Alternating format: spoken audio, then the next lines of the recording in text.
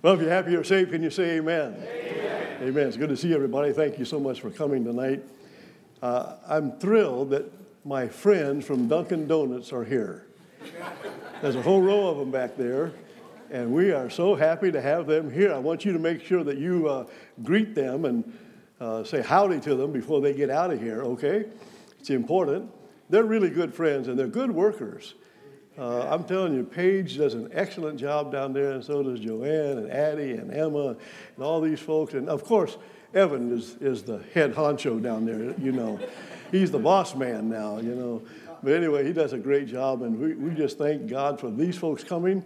Actually, this all happened because Paige and Addie came to me one day and said, Pastor Lewis, when are you preaching again?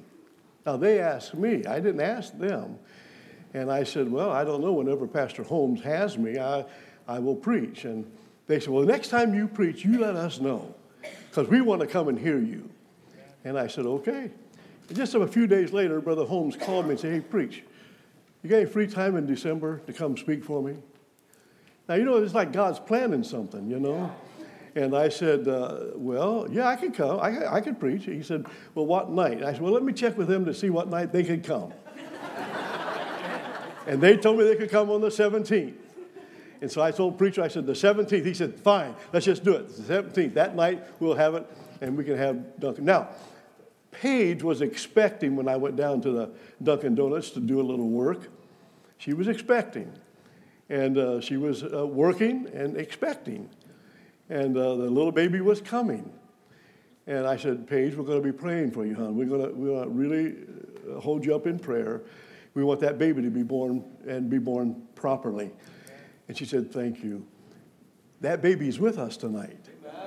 Remember how I used to, as pastor some 6 years ago, when a baby was here, what I did? Come on, Paige, bring that little one up here. I haven't done this for a long time. My daughter said, Dad, don't you dare drop that baby.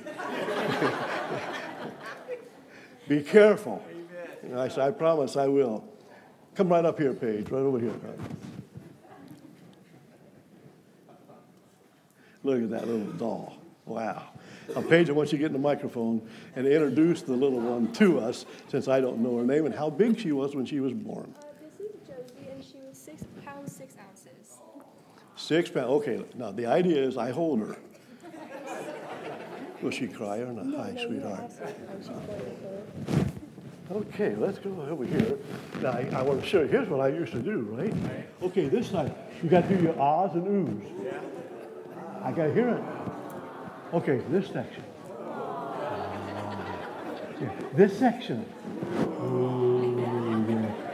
Ooh, don't drop her. And this section. Ah, yeah, boy, we did this. Every time somebody had a baby, we would do this very thing. I got to looking. I found a little thing I'm going to give to you tonight from a preacher friend of mine, David Dykes, about gifts for Christmas. And what would you say and do if you didn't like a gift that you got? I'm going to talk about that in just a minute. But when I was looking back at that material, that was 14 years ago, Kayla Toon was dedicated to the Lord. Can you believe that? 14 years ago. This little girl is named Josie. Isn't that neat? Thank you. You may be seated. You're welcome. Well, that's a good little baby. Amen. Well, we're so glad that you are here, and I'm glad my Dunkin' Donut friends are here. And as soon as I got to back to greeting them just a little bit ago, one of them said, so you're, what did you say it was, Pastor Donut? I said, now where did you hear that? And David Wyrick just walked out. So you know what he did, right? He said, yeah, Pastor Donut. Yeah. Anyway, we're glad you're here. I looked up the word rejoice. My title of my message is Rejoice, the New Has Come. Now, I want to ask you a question. Do you know what the word rejoice means? Well, I Googled it so I could find out for sure. Feel or show great joy or delight. That's what the meaning is, all right? The synonyms are something like this: gladness, elation, cheer, jubilation, rapture, delight, exuberance, glory, celebration. Boy, those are really neat words, aren't they? Yeah. All right, Lynette, if you'll come to the piano, please, if you will. I want you to turn to page 245 just real quickly. We're going to have see if we can do what rejoice means. Now listen, folks, look at me. You can't sing rejoice like, rejoice, rejoice, Emmanuel. That doesn't work. The word says elation, cheer, jubilation, rapture, delight, exuberance. You guys say, rejoice, rejoice, Emmanuel. Some of you are looking at me really squirrely. Like, 245. Let's stand together. Come on. It goes with my message. Rejoice. Rejoice. Do we understand? The new has come. Rejoice. Now let me sing it, everybody. Come on. Lift it up. Ready? Here we go. Watch me now. Rejoice. No, not the chorus. I just want the chorus. Just the refrain. Woo. Hard to get good help. Rejoice. That's all I want. I just want nothing else. I just want us to learn how to rejoice, right? Here we go. Rejoice.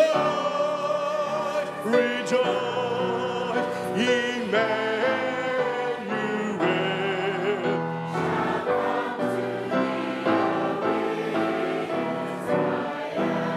Oh, that's good. Can you do it better? Come on, come on, come on. Can we do it better? Here we go, everybody. Come on. Rejoice. I want you to hit it loud on that piano. Ready? Here we go. Together. Rejoice. Rejoice. Emmanuel. I want to hear it. He's mine. Woo. Amen. Thank you. You may be seated.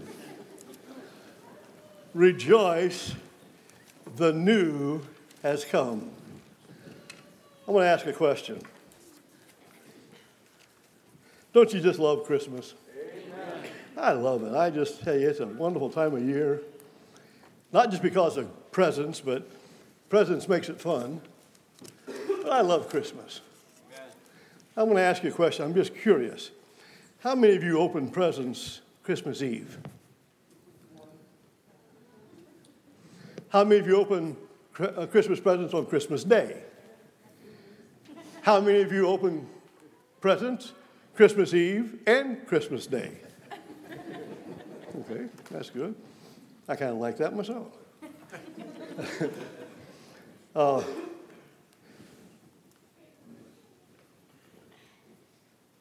I suppose it never happened to you. Probably never did. But suppose that you got a gift that you didn't like. What do you say? What do you do? Well, David Dykes sent me a list of 10 things. I'm not going to list 10 things. I'm going to give you 5 of them. You get the package in your hand and you open it up and you say, well, what do you know? That's one thing you could say. Or you could say, I've always wanted one of these. Jog my memory. What's it called again?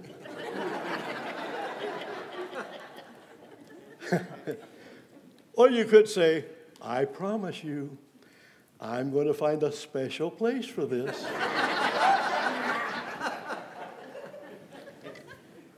Or, I really don't know how to thank you.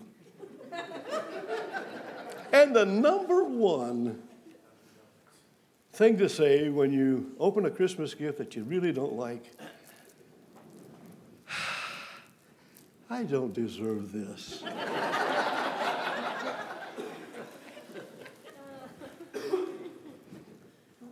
You know, not all presents, however, are worth appreciating.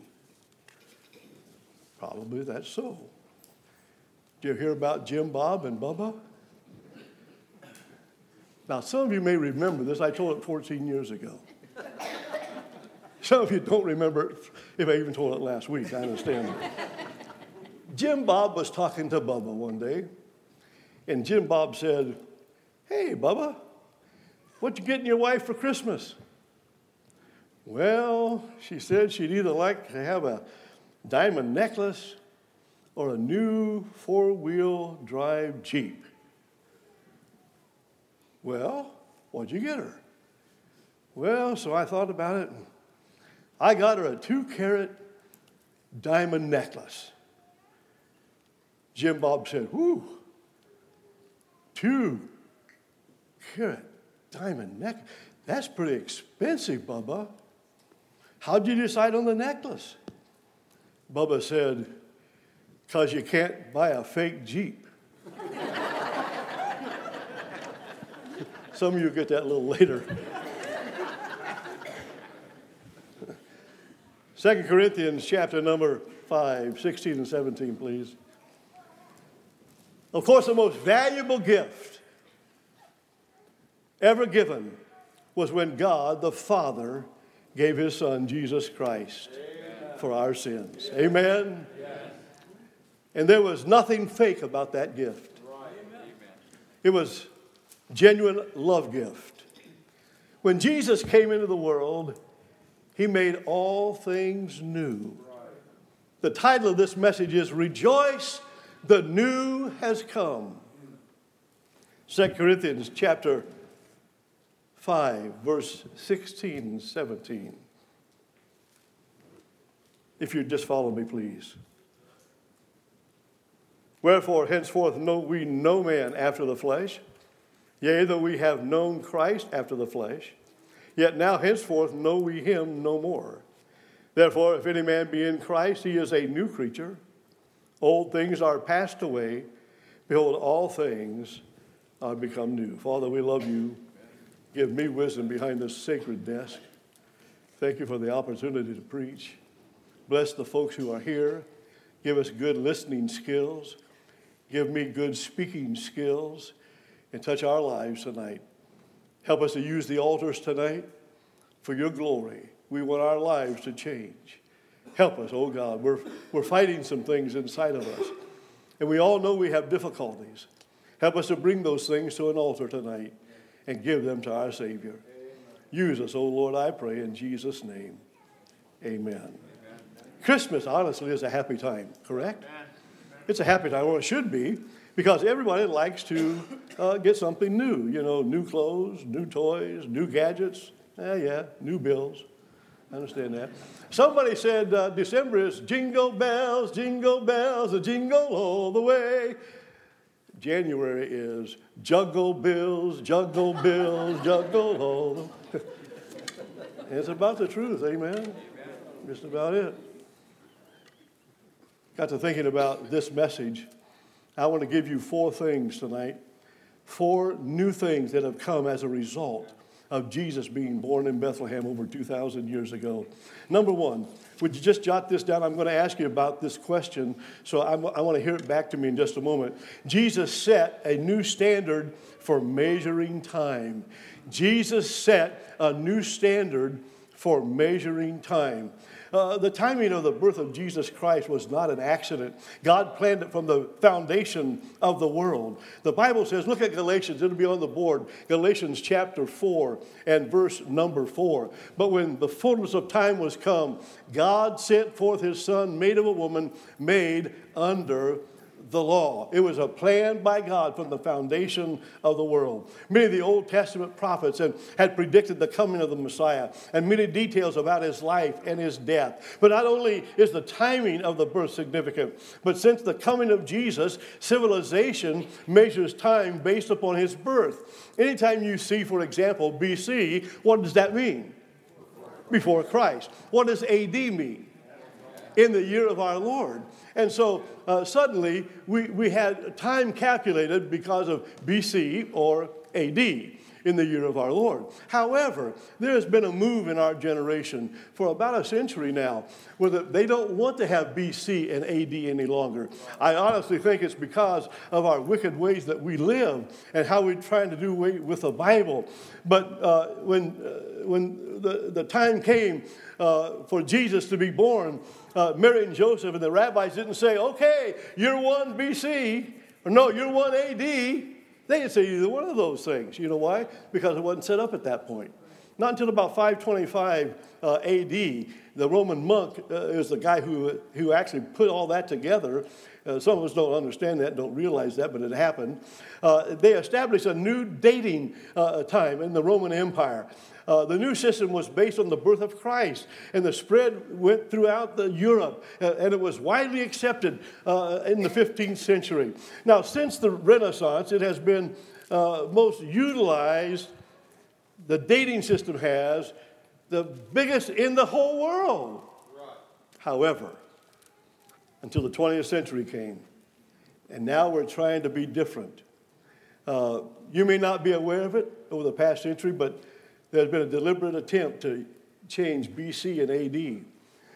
It's an infectious spread of secularism in the United States of America. And so now they want to call it the Common Era, CE. I'm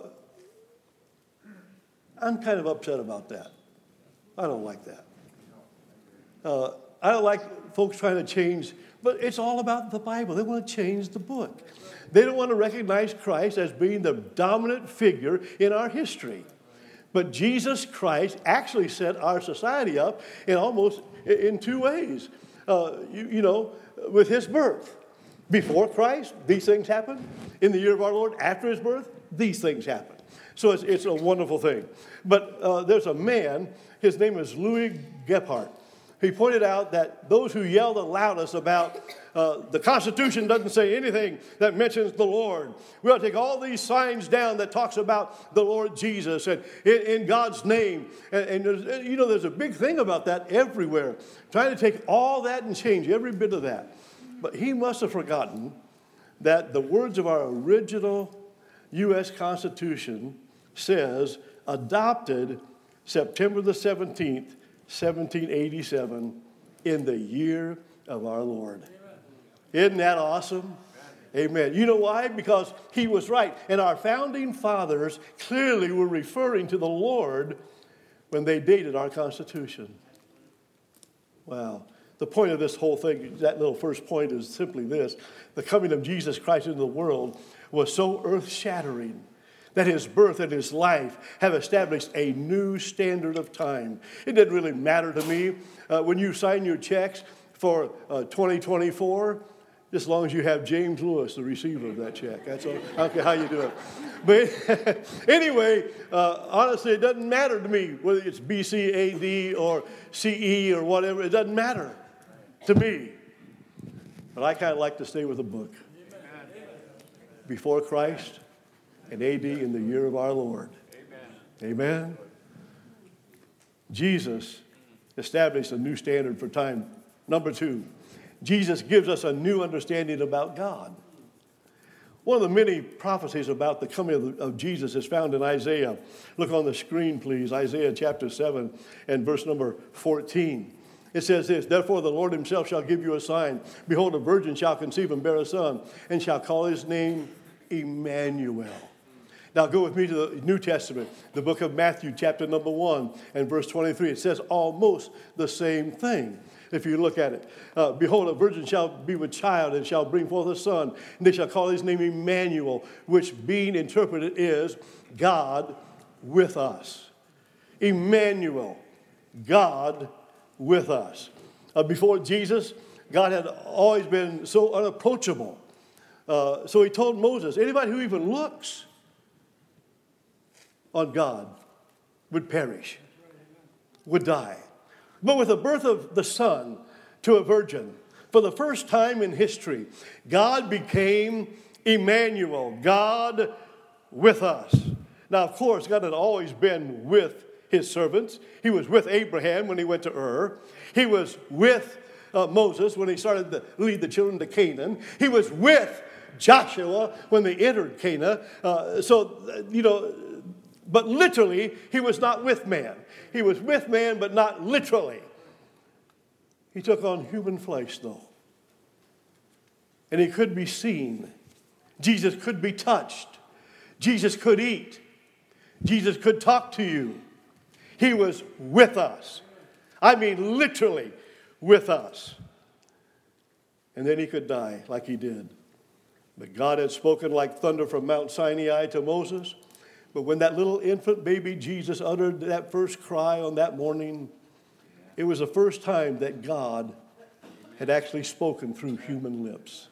You think about that. God now is with us, literally. In John chapter 14, verse number 8, Philip said something that's very important as well. Look at this verse, please. Philip saith unto him, Lord, show us the Father, and it sufficeth us. I want you to go down to Isaiah chapter 53 and verse number 2. By the way, if you had looked at Jesus when he was here on planet Earth, you probably wouldn't have thought he was God either. You understand that? He was just plain, wasn't he? He was just another man. Nobody would have said, oh, that's God. He appeared as an ordinary man. In fact, Isaiah 53, verse 2, said he had no beauty, no majesty.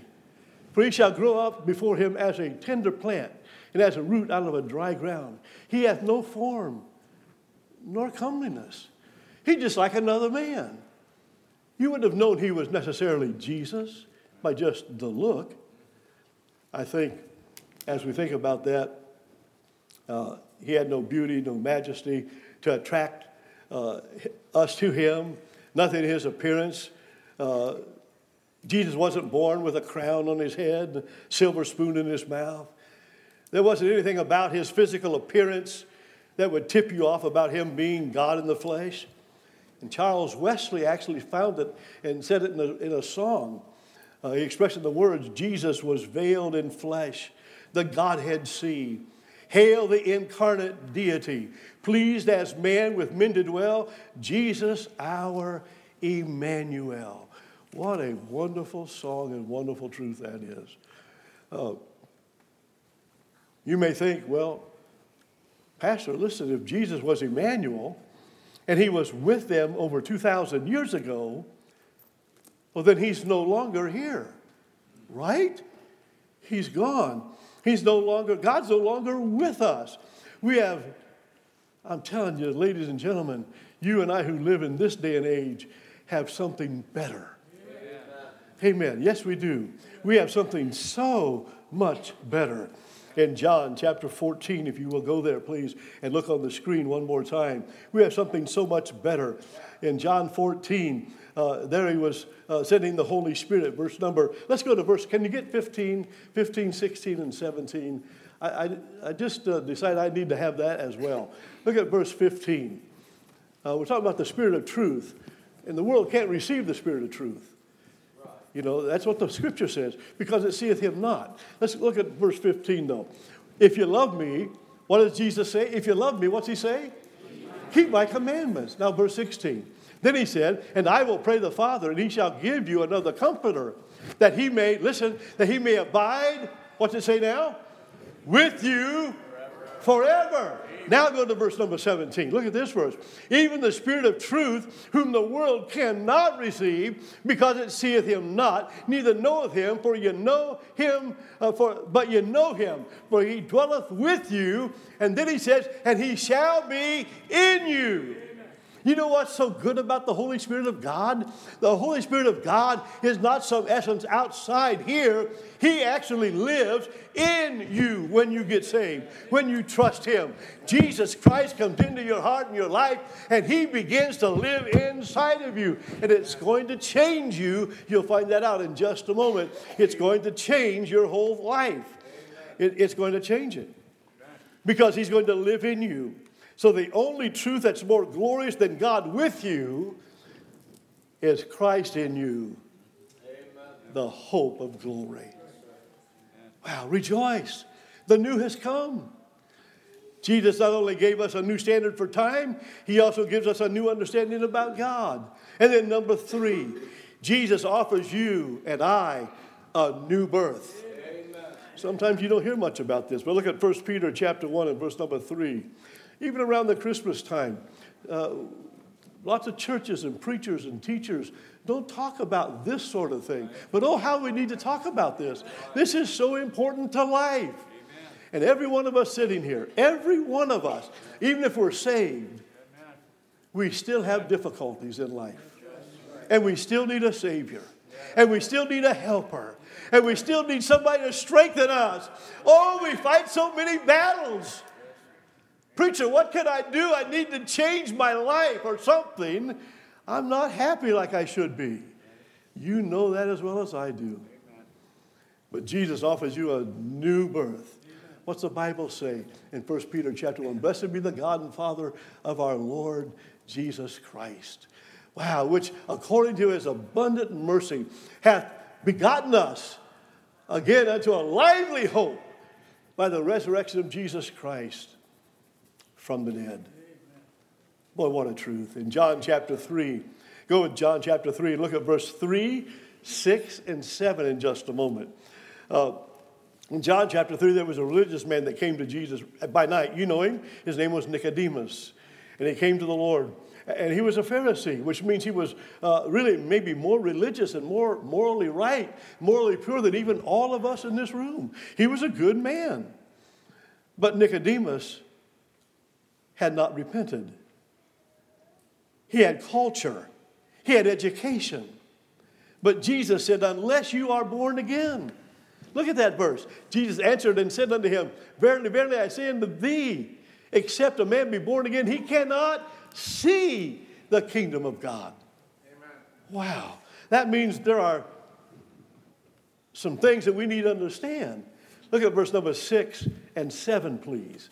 That which is born of the flesh is flesh, and that which is born of the Spirit is spirit. Marvel not that I said unto thee, ye must be born again. Listen, everybody in this house, everybody listening by radio or on the internet or Facebook, everybody, you must be born again. That's what he said in the scriptures, in the Word of God. I've got to be born again. It's so important for me to understand that truth and for you to understand it. That means that there are two kinds of births then. There is the physical birth, which is the birth of the flesh, and there is the birth, a new birth, a second birth, which is a spiritual birth. It's being born again of the Spirit. I was born one time. You want to know when, so you can buy me a Christmas gift and birthday gift and all that kind of stuff? I was born on April the 2nd. Thank goodness it wasn't the 1st. April the 2nd, 1947. That's a long time ago. Now, I don't even remember it. I don't remember it at all. I had to rely on my mother and my dad. And I have a little paper called a birth certificate. So I remember from that, but I don't have any idea what it was like. But I'll tell you something else. In January of 1960, George, I was born again. Amen. Preacher, I remember the day. I'm sorry about weeping, but I remember the day. I remember the spot in my church where I knelt as a 13-year-old boy. And I knelt on that carpet. The place where I was an altar that went around like this, and then there were stairs here. And right where that stair went up and that altar met, I prayed right there at that little church in Lima, Ohio. And I asked Jesus to forgive me of my sin, of rejecting him. That's the sin that sends a man to hell. It's not drinking, smoking, cussing, swearing, and all that. I mean, I don't think you ought to do that either, but that's not what sends a man to hell. What sends a man to hell is not recognizing Jesus as the Lord and Savior of your life. Amen. I prayed and got saved. I remember that day. And I'll never forget that day. That's a blessed day. And every one of you who have been saved, every one of you who finally said, okay, I'm going to take a knee and I'm going to kneel and I'm going to say, dear God, forgive me of my sin. I want you to come into my heart and my life. I want to live with you and I want you to live with me. And someday when I finally die on this planet Earth, I am going to be resurrected someday and live with you forever. Amen. God, that's what I want. I prayed that day that prayer and God saved me. Thank God for that. Amen. But you know what? I have a DNA. That means I have genes and chromosomes. And I have a DNA, and my DNA matches my parents. I look like my mama, and I talk and act like my dad. Well, what a contrast that is. But when I was born again, I was called regened. I got regenerated. Amen. I received a new nature, the nature of Jesus Christ. Have you ever been born again? Has everybody in this church been born again? Do you know it? Somebody said, preacher, can you be born again and not know it? That's kind of like being married and not know it. Don't think that'll happen. Amen. If you're born again, that's a wonderful thing. But I'm going to show you a scripture verse. Look at the scripture verse in Matthew chapter 26, verse 24. It's on the screen. He's talking to Judas. Jesus is. The Son of Man goeth as it is written of him, but woe unto that man by whom the Son of Man is betrayed. It had been good for that man if he had not been born. There's some of us in this room, if we don't get saved and we don't get right with God, it would be so good if we weren't even born. Hell's an awful place. You need to tell your family and friends, hell's an awful, awful place. If you study it, it's really a bad place. When you're born of the flesh, you are given physical life. When you're born of the Spirit, you begin to have eternal life, real life. People are asking all the time, is there life after death? I think a more important question is there life, after birth? If you haven't been born again, even though you might be alive right now, you're not really living. You hear me? You're not really living. I tell folks that all the time when I'm witnessing, you're not really living if you haven't been born again. It's like folks who say, hey, I got a live Christmas tree. You have a live Christmas tree. Where do you hold Christmas? Out in the orchard? You see, once we take the tree and we cut it off and we bring it in the house, that tree is no longer alive. It's dead. Now, the only way to keep it alive is to keep it out there in the field, in the dirt. Now, if you're having Christmas out in the field, then you can have a live Christmas tree. But once you bring it in the house, cut it off, bring it in the house, it's dead. Oh, by the way, even though it's dead, you can decorate it all up. And it looks even prettier than it did out in the field. You have all the ornaments on it and the lights and the garland. And you fix it all. Man, you say, people come by, oh, that's a beautiful tree. Yeah, it's a live tree. No, it's dead. It just looks alive. You know what? There's a lot of dead people who look alive. They've got the world's beauty, the makeup, the jewelry, the nice car, the good clothes. But ladies and gentlemen, you can decorate yourself up as much as you want. But if you don't know Jesus, you're dead. Amen. Last thing, Jesus changes us into a new person. Jesus set a standard for time. That's number one. What was number two, by the way? He gives us a new understanding about God. Number 3, what's the next one? He offers us a new birth. Come on, everybody. And number 4, he changes you into a new person. Look at Ephesians chapter 4, verse 21. Then we're going to go to 23 and 24. Look at this verse. If so be that ye have heard him and have been taught by him as the truth is in Jesus. Verse 23. And be renewed in the spirit of your mind. And that you put on the new man, which after God is created in righteousness and true holiness. There are 2 gifts in this passage that Jesus gives to his children. First, he gives you a new attitude.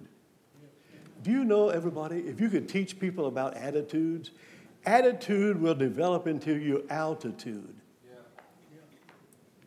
Attitude creates the altitude.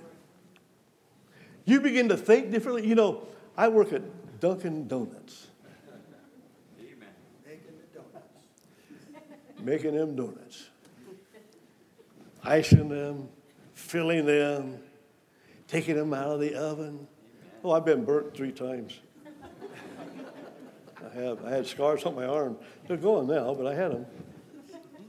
But I was proud of them. I got this at Dunkin'. Yeah, Hertz donut, yeah. Got me a Hertz donut. You're clever, man. You know. But you know, down there it's as trying as any place else. You know, things are a mess sometimes. And they all know that. And, you know, we got to do more than our job sometimes. You know, hey, boss man, I'm doing more than I'm supposed to. Seriously, I mean, I'm supposed to be the baker. I ain't supposed to be scrubbing floors. Amen. He's sitting right there. You got to say amen real loud. you know, but life's tough. Sometimes it doesn't go everything that we like. It's the truth.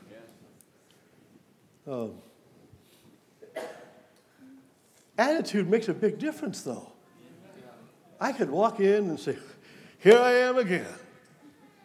Girls, here I am. This place looks lousy. What in the world am I going to do? Hi, Pastor. They all say, hi, Pastor Lewis. They wave at me and all that good stuff. I say, hi, girls. Now, my attitude's not like that, is it, girls? No, it's not, ladies. It's not like that. I walk in, hey, how's everybody doing? How are we selling? We selling them donuts? Amen. I go to the counter and I look under the donut and I say, okay, how many have we sold here? What have we got here? Okay. Emma said one day, Pastor, what are you doing? I said, I'm just looking the donuts over. I want to see what sells. Amen. We ought to make more of what sells. Right. Yeah. Amen. Less of what doesn't. Amen. Now, you understand what I'm saying, right? Life's not easy. But your attitude is important. I'm telling you, all the workers down there, we have worked on that. I think we really have as a group, and I think we're doing better. Right, girls? I think we are. And people are, I get tips now. Wow. In fact, they brought me some tips last night. I worked last night. And Angel, I think it was, she came and said, oh, Pastor, here's your tips. I said, wow, I got tips again? They said, yeah, once in a while we get them. Emma has given me tips, I think. Haven't you, Emma? Yeah, Emma did. I don't know if Paige ever did. She might have kept them. I don't know. You know, I'm the baker in the back, so I never get to see who tips anybody. If they give it to me, it's just by chance, I guess. I don't know. Yeah, this is a tip for the baker, but we'll give him that later. Oh, we have such a good time. Amen. But attitude's important. I'm telling you, ladies and gentlemen, your attitude will change your altitude. Be positive. So important. That's what he's talking about here. Your attitude determines your altitude. Based upon Jesus' Beatitudes, really. You know what the Beatitudes are? Attitudes that ought to be. That's what the Beatitudes are.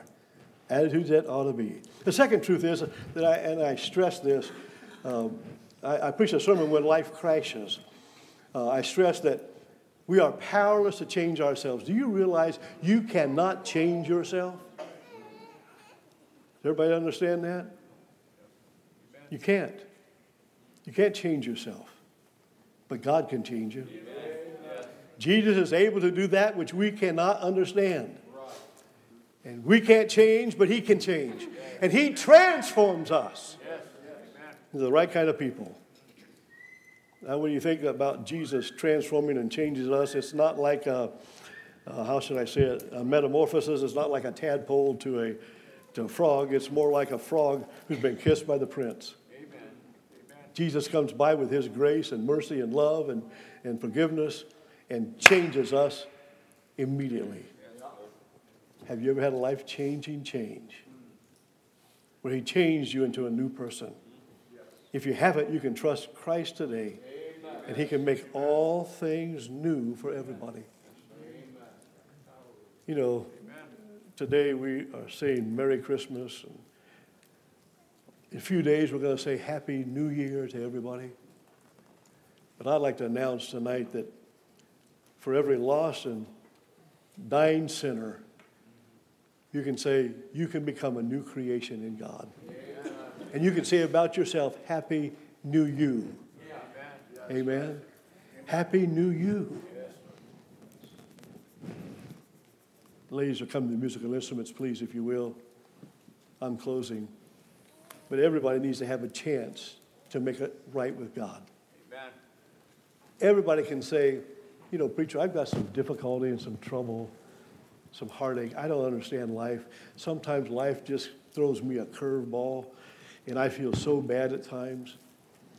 And my life is just not what it ought to be. Well, Jesus Christ can change that. He said you can become a new creation, a new creature in Christ. He can change your whole life. I wonder if you're ready tonight, if you're not saved, to say, Dear Jesus, I need to trust you tonight. I need to give you my heart, my life. I'm asking you to come into my life and forgive me of my sin of rejecting you and make me somebody. Take all the frustration away. Take the agony away. God, give me your peace. Some of you Christians may be suffering with some temptations or some things or aggravations. And I wonder if it's time to say, Dear God, I know I'm saved, but I just need your help. I want to be strengthened by the power of God.